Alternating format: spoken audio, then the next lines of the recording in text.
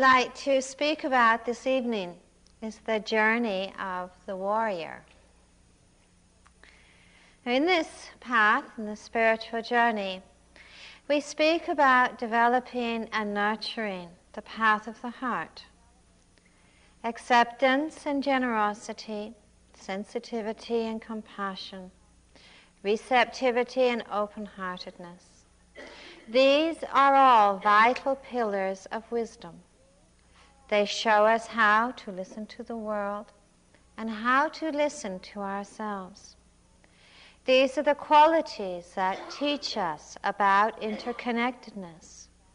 They are immensely powerful qualities, powerful enough to dissolve the divisions and barriers and separations that can so much shadow our lives and shadow our world.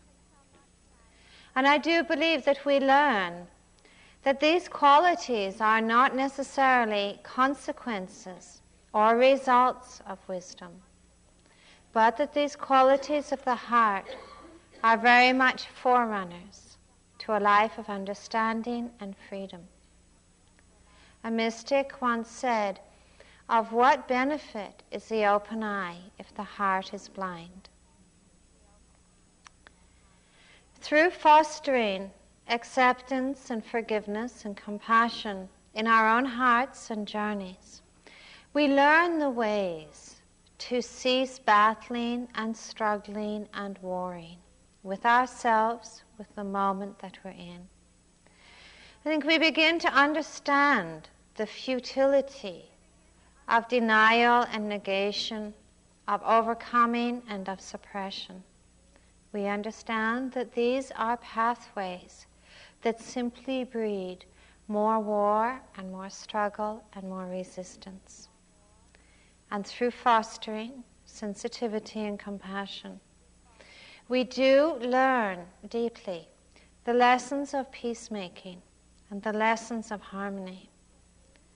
We cultivate a willingness to learn from all things, rather than following a pathway of avoidance or distance.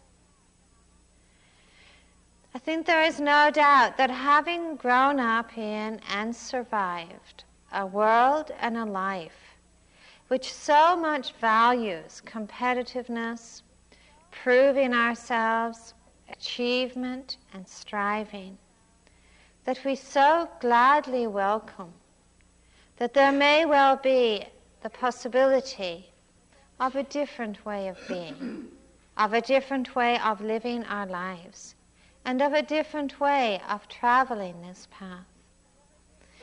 We grow up in a culture which fosters discontent, where we are encouraged again and again to strive for something other. We learn too, I think in our culture many times, that there is a great virtue in avoidance. A virtue in avoiding the unpleasant, avoiding the challenging in our lives, avoiding that which is difficult. Growing up on a diet of avoidance, we do find ourselves many times extraordinarily shattered when life's realities no longer cease to avoid us. When we are confronted with the actualities of loss, of death, of separation, we are very ill-equipped to deal with these realities as long as we are traveling the path of the avoidance of the difficult. It is also a very busy life, a life of avoidance. It makes us very busy because in order to avoid the unpleasant, the way that we do that is by pursuing the pleasant. Now, life, unfortunately, hasn't heard of or isn't interested in our particular preferences. So we become very busy because it seems that there is so much that we need to avoid and so much that can be pursued. Our culture, unfortunately, has a certain addiction to a philosophy of discontent. Be not satisfied is one of the guiding rules of our culture.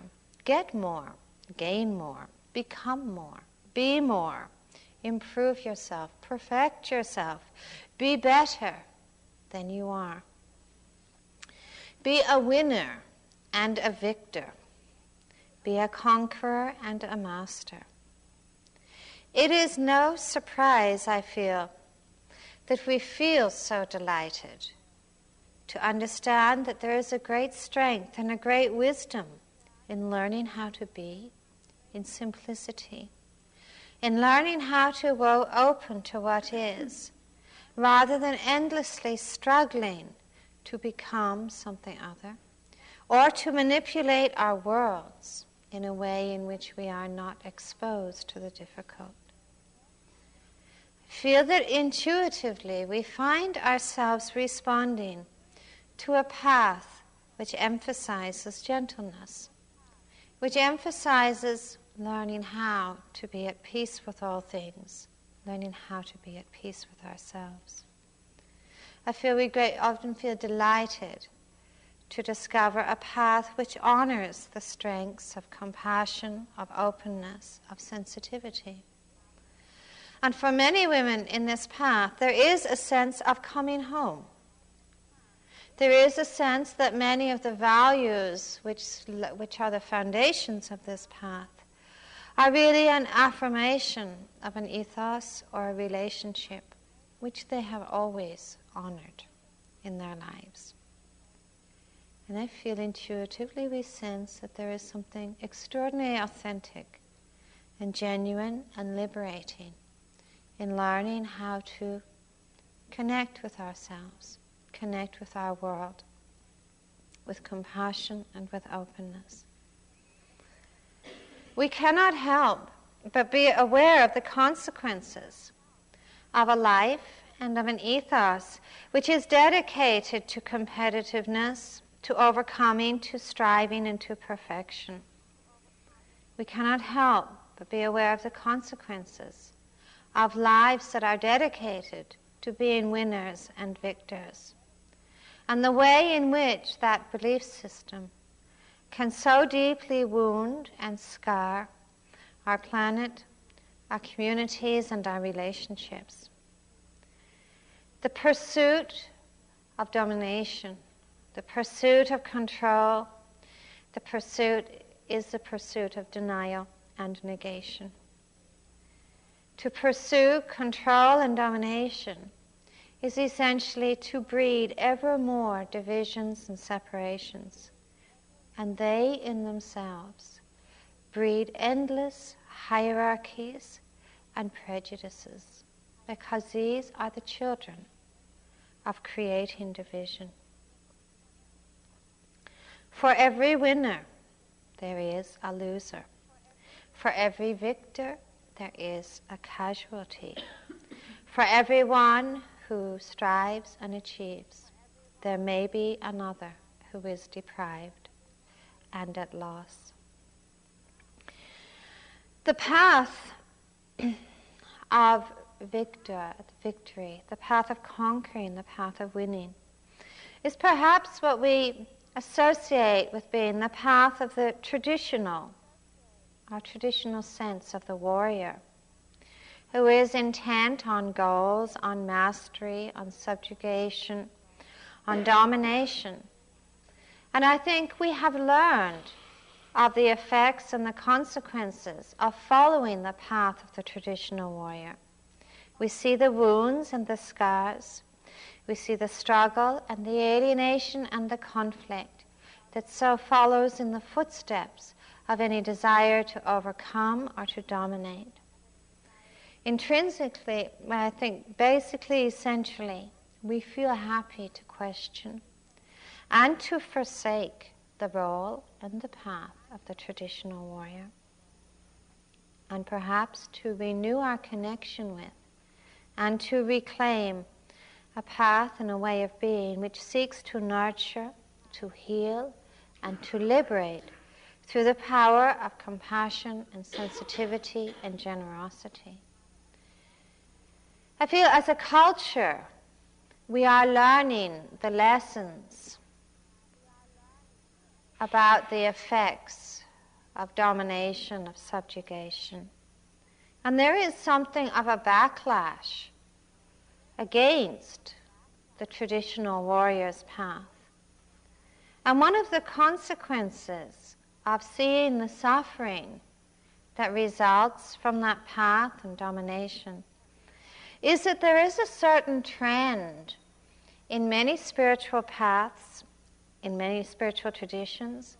There's a trend in many therapeutic traditions, and there is also a trend in many social values in which there is a really rather a strong encouragement given to people to learn how to reclaim the feminine within themselves, to find the feminine, to connect with the feminine, to connect with the woman within themselves.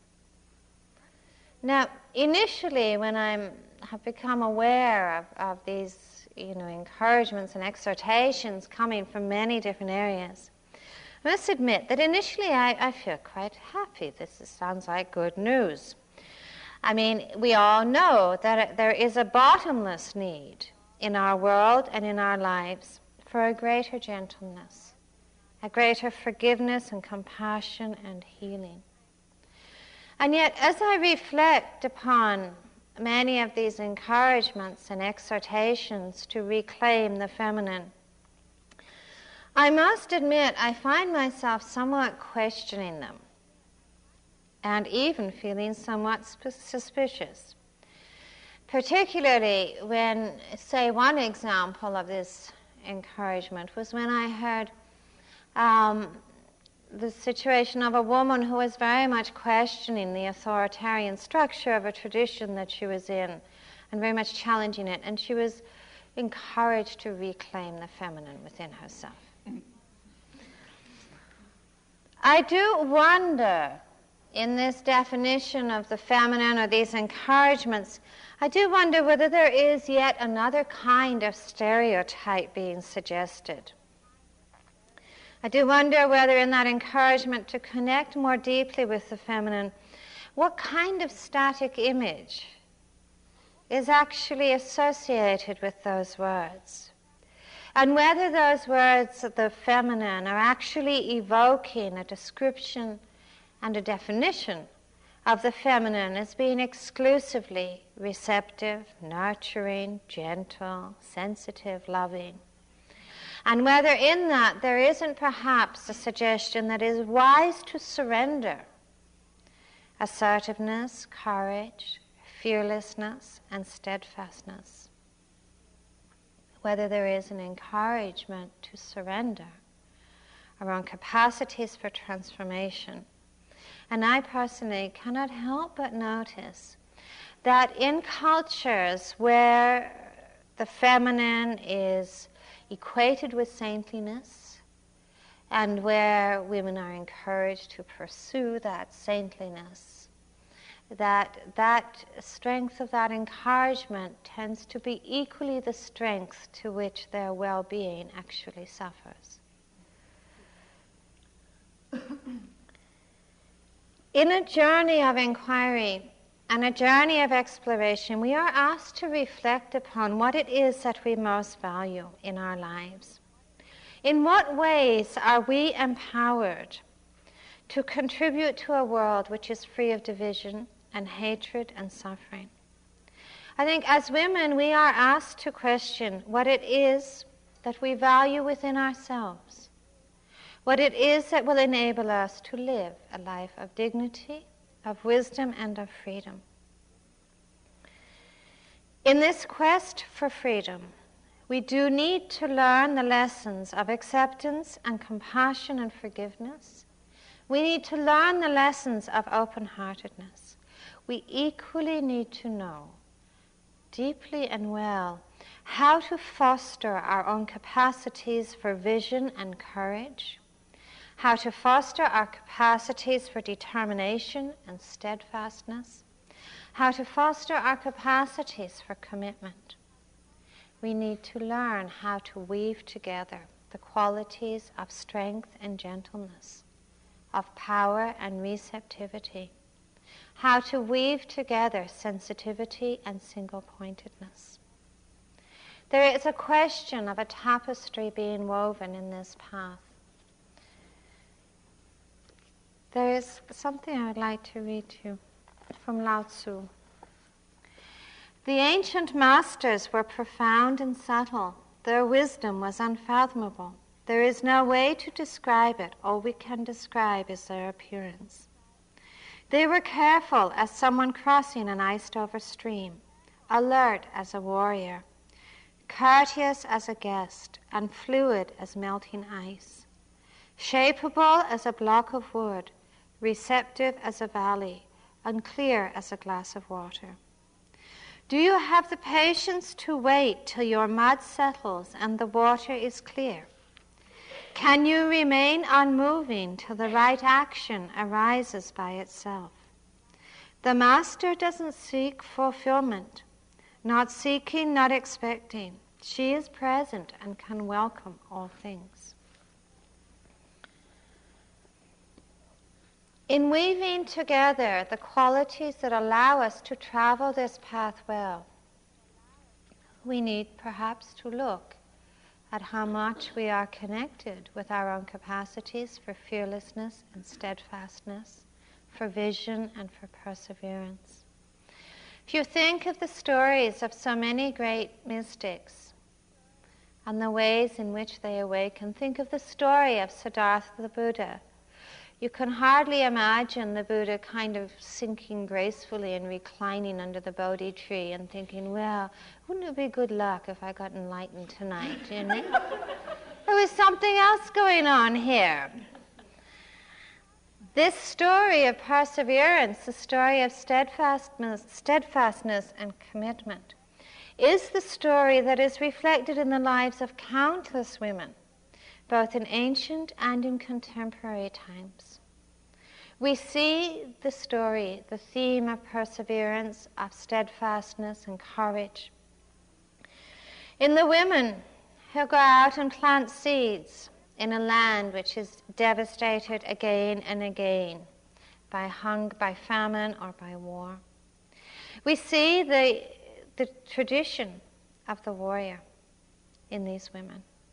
We see the tradition of the warrior in the women who stand vigils for peace before weapons of destruction. We see the spirit of the warrior present in those women who live in abject poverty, in environments of violence, and yet who endeavor in every way to raise their children with dignity and with integrity. We see the spirit of the warrior in those women who challenge hierarchies and conventions and laws that attempt to limit their freedom. A few weeks ago in England, the first women were ordained as priests in the Church of England. It was a path that has taken many, many years, hundreds and hundreds of years.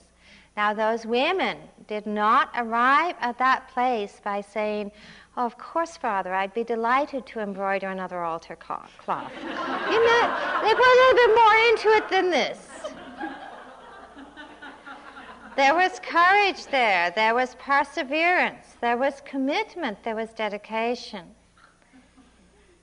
This all is a part of traveling a path of transformation. Now, these women have not forgotten the power of forgiveness, the power of acceptance, and the power of love, but have learned to weave those qualities together with a remarkable courage and determination and vision. We do not need to perform grand deeds in order to travel the path of the warrior and to live with the spirit of the warrior. We simply need to know in our lives that which is unacceptable, the ways in which we may be imprisoned, the ways in which we may accept limitation, the ways in which we may accept suffering. We need to perhaps look at any area of our lives where there is too much compromise and too much pain, because too much pain speaks to us about an absence of freedom. We need to learn, I believe, how to call forth the spirit of the warrior within ourselves. Not the traditional warrior who is armored with willpower and with the desire for dominance. Not the traditional warrior who seeks for invincibility or control or mastery. But we need to call forth, to learn how to call forth, the spirit of the genuine warrior that is not interested and not concerned with overpowering enemies or adversaries, but the spirit of the genuine warrior who is totally intent upon transformation and upon freedom. The genuine spirit of the warrior is not addicted to power, but is empowered. The spirit of the genuine warrior is not without fear, but is willing to befriend fear. The genuine warrior doesn't think about victories or losers, but is unwilling to accept anything less than truth and freedom. The warrior, the genuine warrior, is not going forth into a battle, but is traveling on a journey, and perhaps the most significant journey in her life. I think there comes a point when we all need to acknowledge the responsibility to ourselves to nurture and to realize our own possibilities for freedom and for understanding. Now, we have all, I believe, at different times in our lives, traveled the avenues of endlessly rearranging our worlds and our minds and our bodies in a search for perfection or in a search for happiness. We may well all have traveled at different times in our lives the endless paths of self-negation or attempting to improve ourselves in the search for an ideal resting place. We perhaps all at different times in our lives may have waited in hope and anticipation for the fairy godmother to arrive or for the knight to suddenly appear.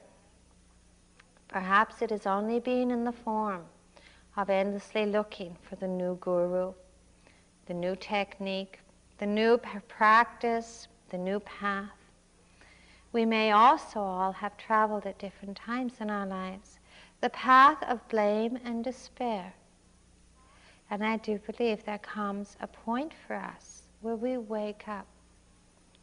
Where we wake up in our lives and we wake up in ourselves and we are willing to forsake fantasies. This waking up is a time of stillness. It's a time of questioning, a time of looking anew at ourselves and at our lives, to really question where is it that happiness and peace actually lie.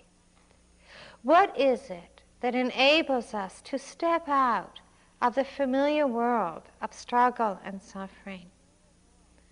What is it that allows us to move from confusion to clarity, from anger to compassion?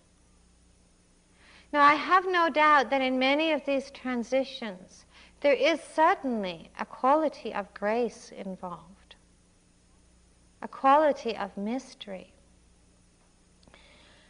And yet, it is also true that in making these transitions, there is a quality of learning to cultivate and to nurture our own powers of transformation, our own capacity to understand deeply, to free ourselves of what is not true. There is a time in this path and in our lives when it is appropriate to breathe life into the spirit of the warrior within ourselves. I would like to touch upon some of the factors, some of the dimensions of the warrior's journey. One of those dimensions is the dimension of vision. Now, every spiritual story, every spiritual tradition features the different tales of the warrior. Sometimes the warrior is portrayed in the image of the seeker, who sets out or sets forth on what is at times often a lonely journey. In the Buddhist tradition, this stepping forward, this stepping out into the unknown, is many times illustrated in going forth into the homeless life. Like in the story of Siddhartha, he left behind that which he knew and entered into the unknown. Often this transition takes place in the face of ridicule and cynicism from others. And often this transition also takes place in the face of self-doubt, in doubt in ourselves. The warrior in this journey that is often illustrated is usually portrayed as someone who has to face or does face almost endless trials and challenges in their quest for freedom and truth. But they are inspired.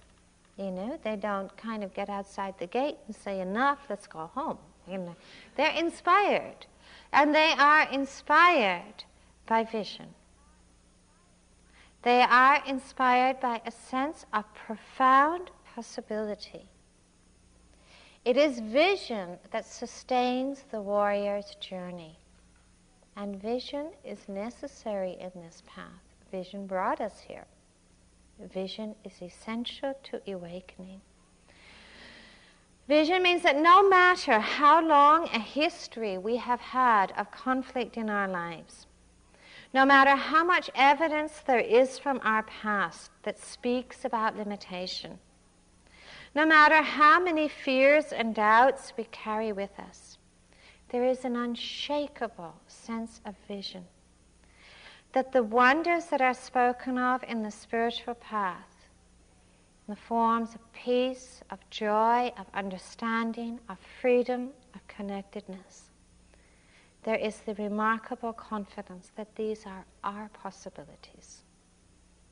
That they are not reserved for special or saintly people.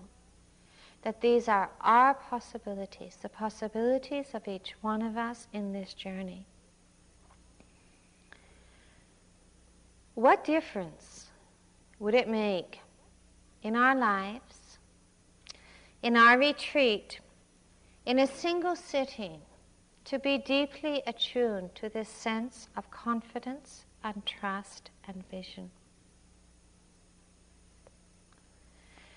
What difference would it make in every moment? What transformations would be brought by having that confidence in those possibilities, in having a passion for freedom? How many moments would be transformed if we were inspired not so much to travel the territory that we already know, not to dwell on what has already gone by, but if we are inspired to open to the unknown, to aloneness, to stillness? What difference would it make in our moments to trust deeply that in the spaciousness and silence of being still, of being present, if we trusted in that through that the wisdom that liberates us will be revealed. Think of so many of the mind states that you've acquainted yourself with here today. Think of so many of the thoughts you've thought today. How many of them were new thoughts? How many of those mind states were new to you? How many times have we visited those places? How well do we know them? How much more do we have to learn from them?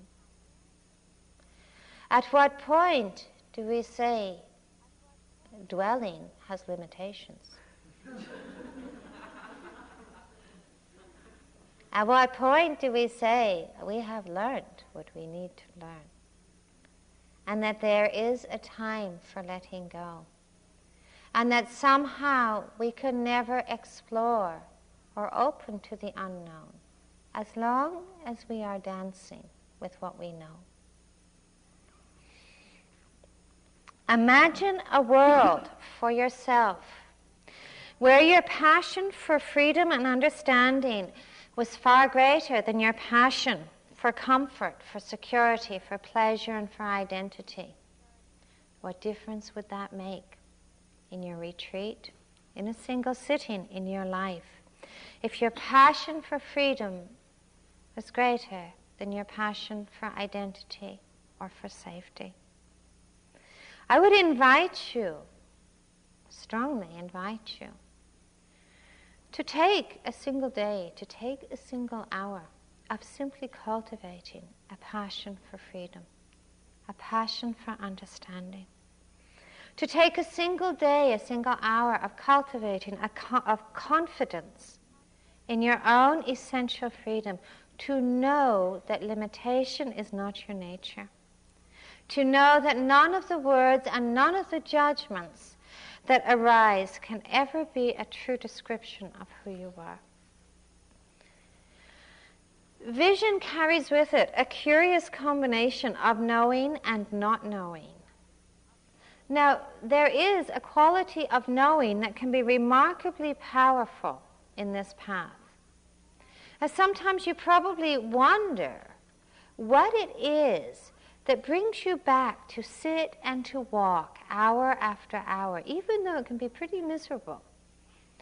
You know, your mind has got all these options, you know, perhaps tickets to the Caribbean, you know, there's other possibilities, and yet we keep turning up to sit and to walk.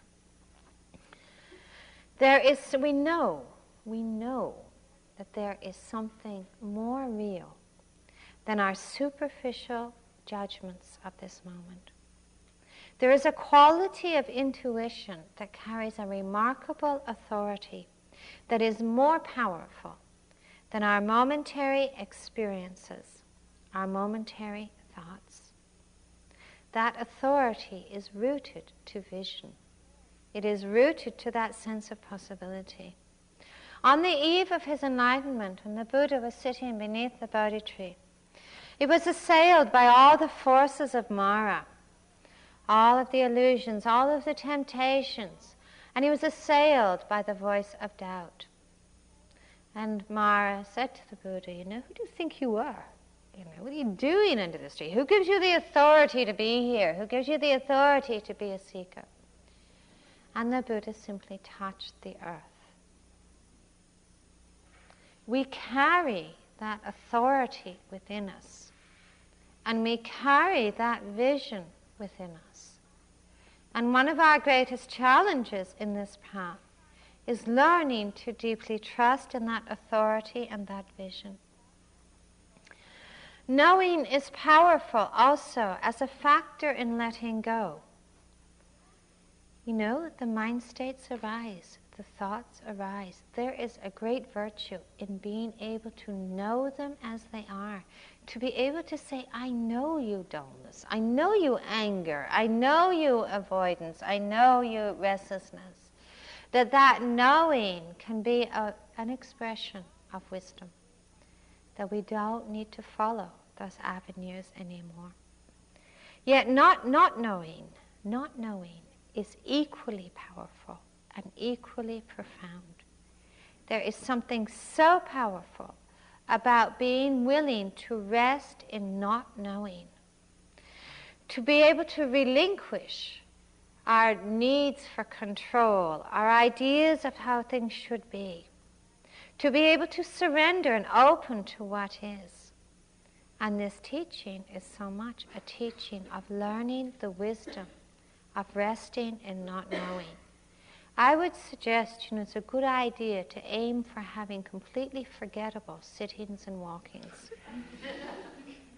You leave a sitting, you don't need to remember anything about that sitting.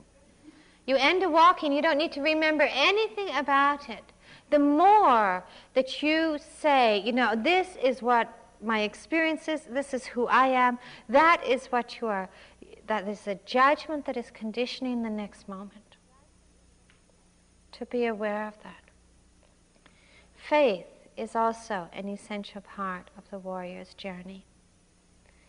Now, one of the greatest struggles, one of the greatest demons we face in this journey is the demon of doubt. We have so many notions, perhaps, of what meditation should look like, what a good meditator should look like, what a good meditation experience should look like, and everybody seems to have it except us. We have so many notions and ideas of progress about getting somewhere.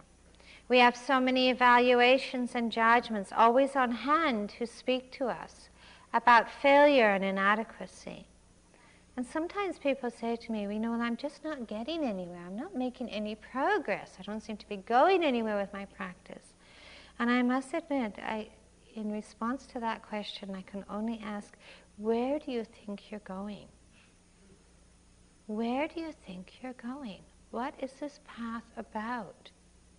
It's not about going somewhere else.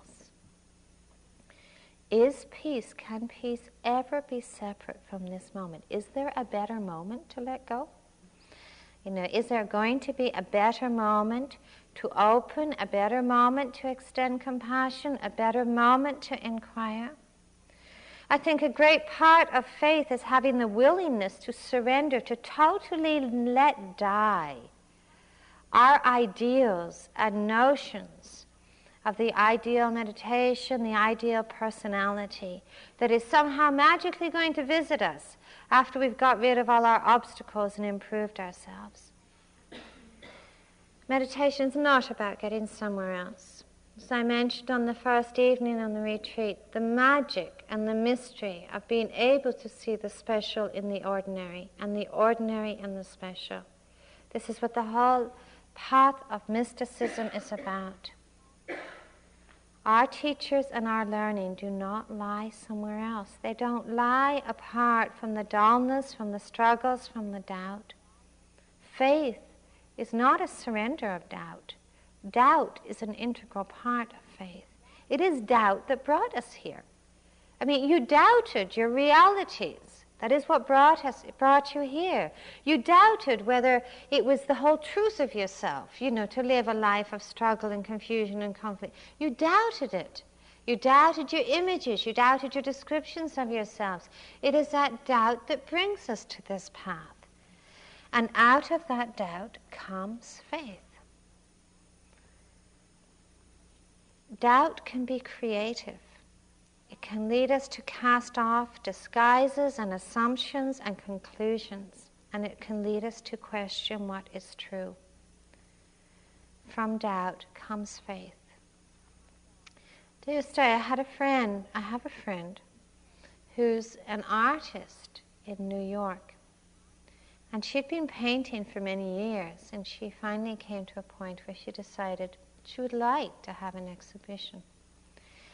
So she took some of her paintings to a number of dealers in Manhattan. And she took them around and she got a lot of positive feedback.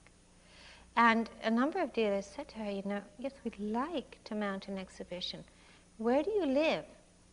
And she said, I live in Long Island. And they said to her, artists don't live in Long Island. Housewives live in Long Island. Artists don't live in Long Island. They said, when you move to Manhattan, then we'll have an exhibition. And in the face of that feedback, she found herself beginning, to doubt. Maybe she wasn't a real artist. Maybe she didn't live in a garret. She wasn't starving. Maybe she wasn't doing the real artist stuff. Maybe she needed to, go lie in a bed of nails somewhere, and she'd be a real artist because she was suffering.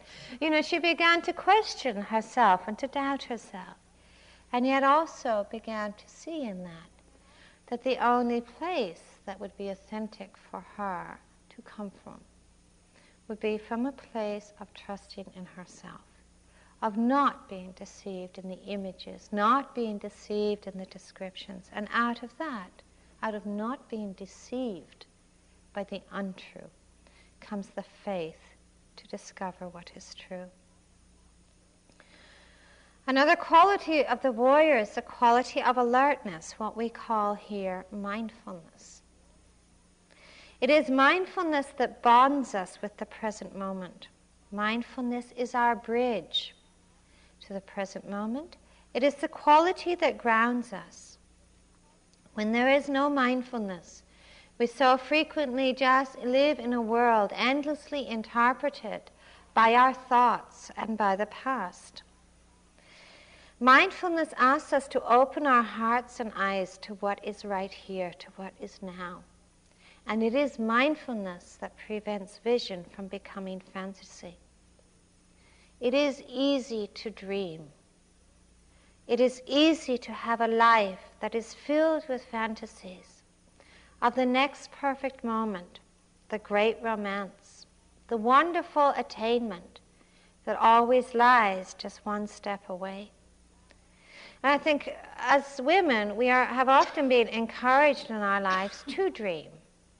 We have often been encouraged to live in a world of fantasy. Because dreaming or fantasy is a kind of opiate that quiets discontent. It inhibits questioning. And fantasy is an alternative to embracing reality. We are often tempted into fantasy. And traditionally, I think in our conditioning, we may find that we've been many times encouraged to distract ourselves. How many times in your life when you've been going through a difficult time or you have a problem or there's something you've been struggling with, have you been encouraged to take your mind off it? Take your mind off it. Well, the mind is the problem. I have never really understood how you do this. But take your mind off it. But there are a few prescriptions. Take a pill. You got troubles? Take a pill. Go shopping. Have a baby. Move house. There are lots of alternatives to embracing reality. And it is no stranger to our conditioning to discover within ourselves and without ourselves this encouragement to dream. And yet those fantasies breed such a vast division between what is and what could be. And every dream, every fantasy of what should be is often, too often, a denial of what is. Our mind and our conditioning is often telling us it's better to be somewhere else than where we are. The mind spends a lot of time trying to convince us that it's better to be somewhere else than where we are. Have you ever noticed when you are truly present, really connected, really awake, when you really listen to the sound of a bird, when you really see a flower unfolding, when you really listen to your own body, when you really feel present within yourself, there is a remarkably deep peace found within being present. I never heard anybody ever once complain about being awake. There is a remarkably powerful peace within it. And yet somehow within us we've got this little monologue that's going, saying, it's really better somewhere else. It's really better future, past, fantasies, daydreams, distractedness. It's actually better somewhere else. Do we trust our capacity to be present? Do we trust our capacity to be awake? Mindfulness is something, actually, it does require great determination and courage. It requires discriminating wisdom. Not the courage, mindfulness is not the kind of courage, of digging in your heels, and that, dying on your cushion. This is not the kind of determination we're looking for. I have been on retreats where I have seen people carried out of the meditation room in a full lotus posture, because they're learning how to die on their cushion. And I wonder, how much wisdom is there in this? It's very admirable, I'm sure, but how much wisdom is there really in this? But there is a quality of determination and courage that is really needed here. It may be a stranger to us, this quality of determination, or we may have all kinds of nasty associations with it. You know, that determination means kind of stubbornness or invincibility or not listening. But there's another kind of determination which is about dedication and commitment. You know, and, you know, girls are not often really well taught about courage and determination. You know, when we're in the playground, in our pigtails, you know, we're told, you know, oh, you're weak. You know, there's this big myth of feminine frailty. You know, you put us in a wind and we're going to fall over. You know, there is a myth of feminine weakness. You know, we're in the playground and we're saying, oh, you know, look for a protector. You know, Billy's bullying you, we'll get Johnny to look after you. You know, there is this enormous myth promoted through our childhood that we don't know how to look after ourselves. We don't know how to seek for our own freedom. We don't know how to cultivate our own capacities for transformation. It is a myth. It is a myth. I think we can well abandon the habit of looking over our shoulders for a savior. There is a place within ourselves of remarkable strength and remarkable courage that enables us to turn towards that which is difficult, to face our fears and our hungers and our demons. The courage to abandon avoidance and numbness and negotiation. The courage to be awake, to learn how to sit without guarantees, to learn how to walk with looking for nothing, to learn how to travel this path without seeking in for any signposts of reassurance. Traveling this path is a little bit like building a fire. You know, if you are cold and you want to build a fire to warm yourself, and you're seeking for the heat and for the light of the fire, when you first start to light that fire, there's a lot of smoke, gets in your eyes, makes you cry, and yet you continue to breathe life, to breathe air into the fire. And through that determination, through that steadfastness, the flames burst forth, and they warm you, they guide you.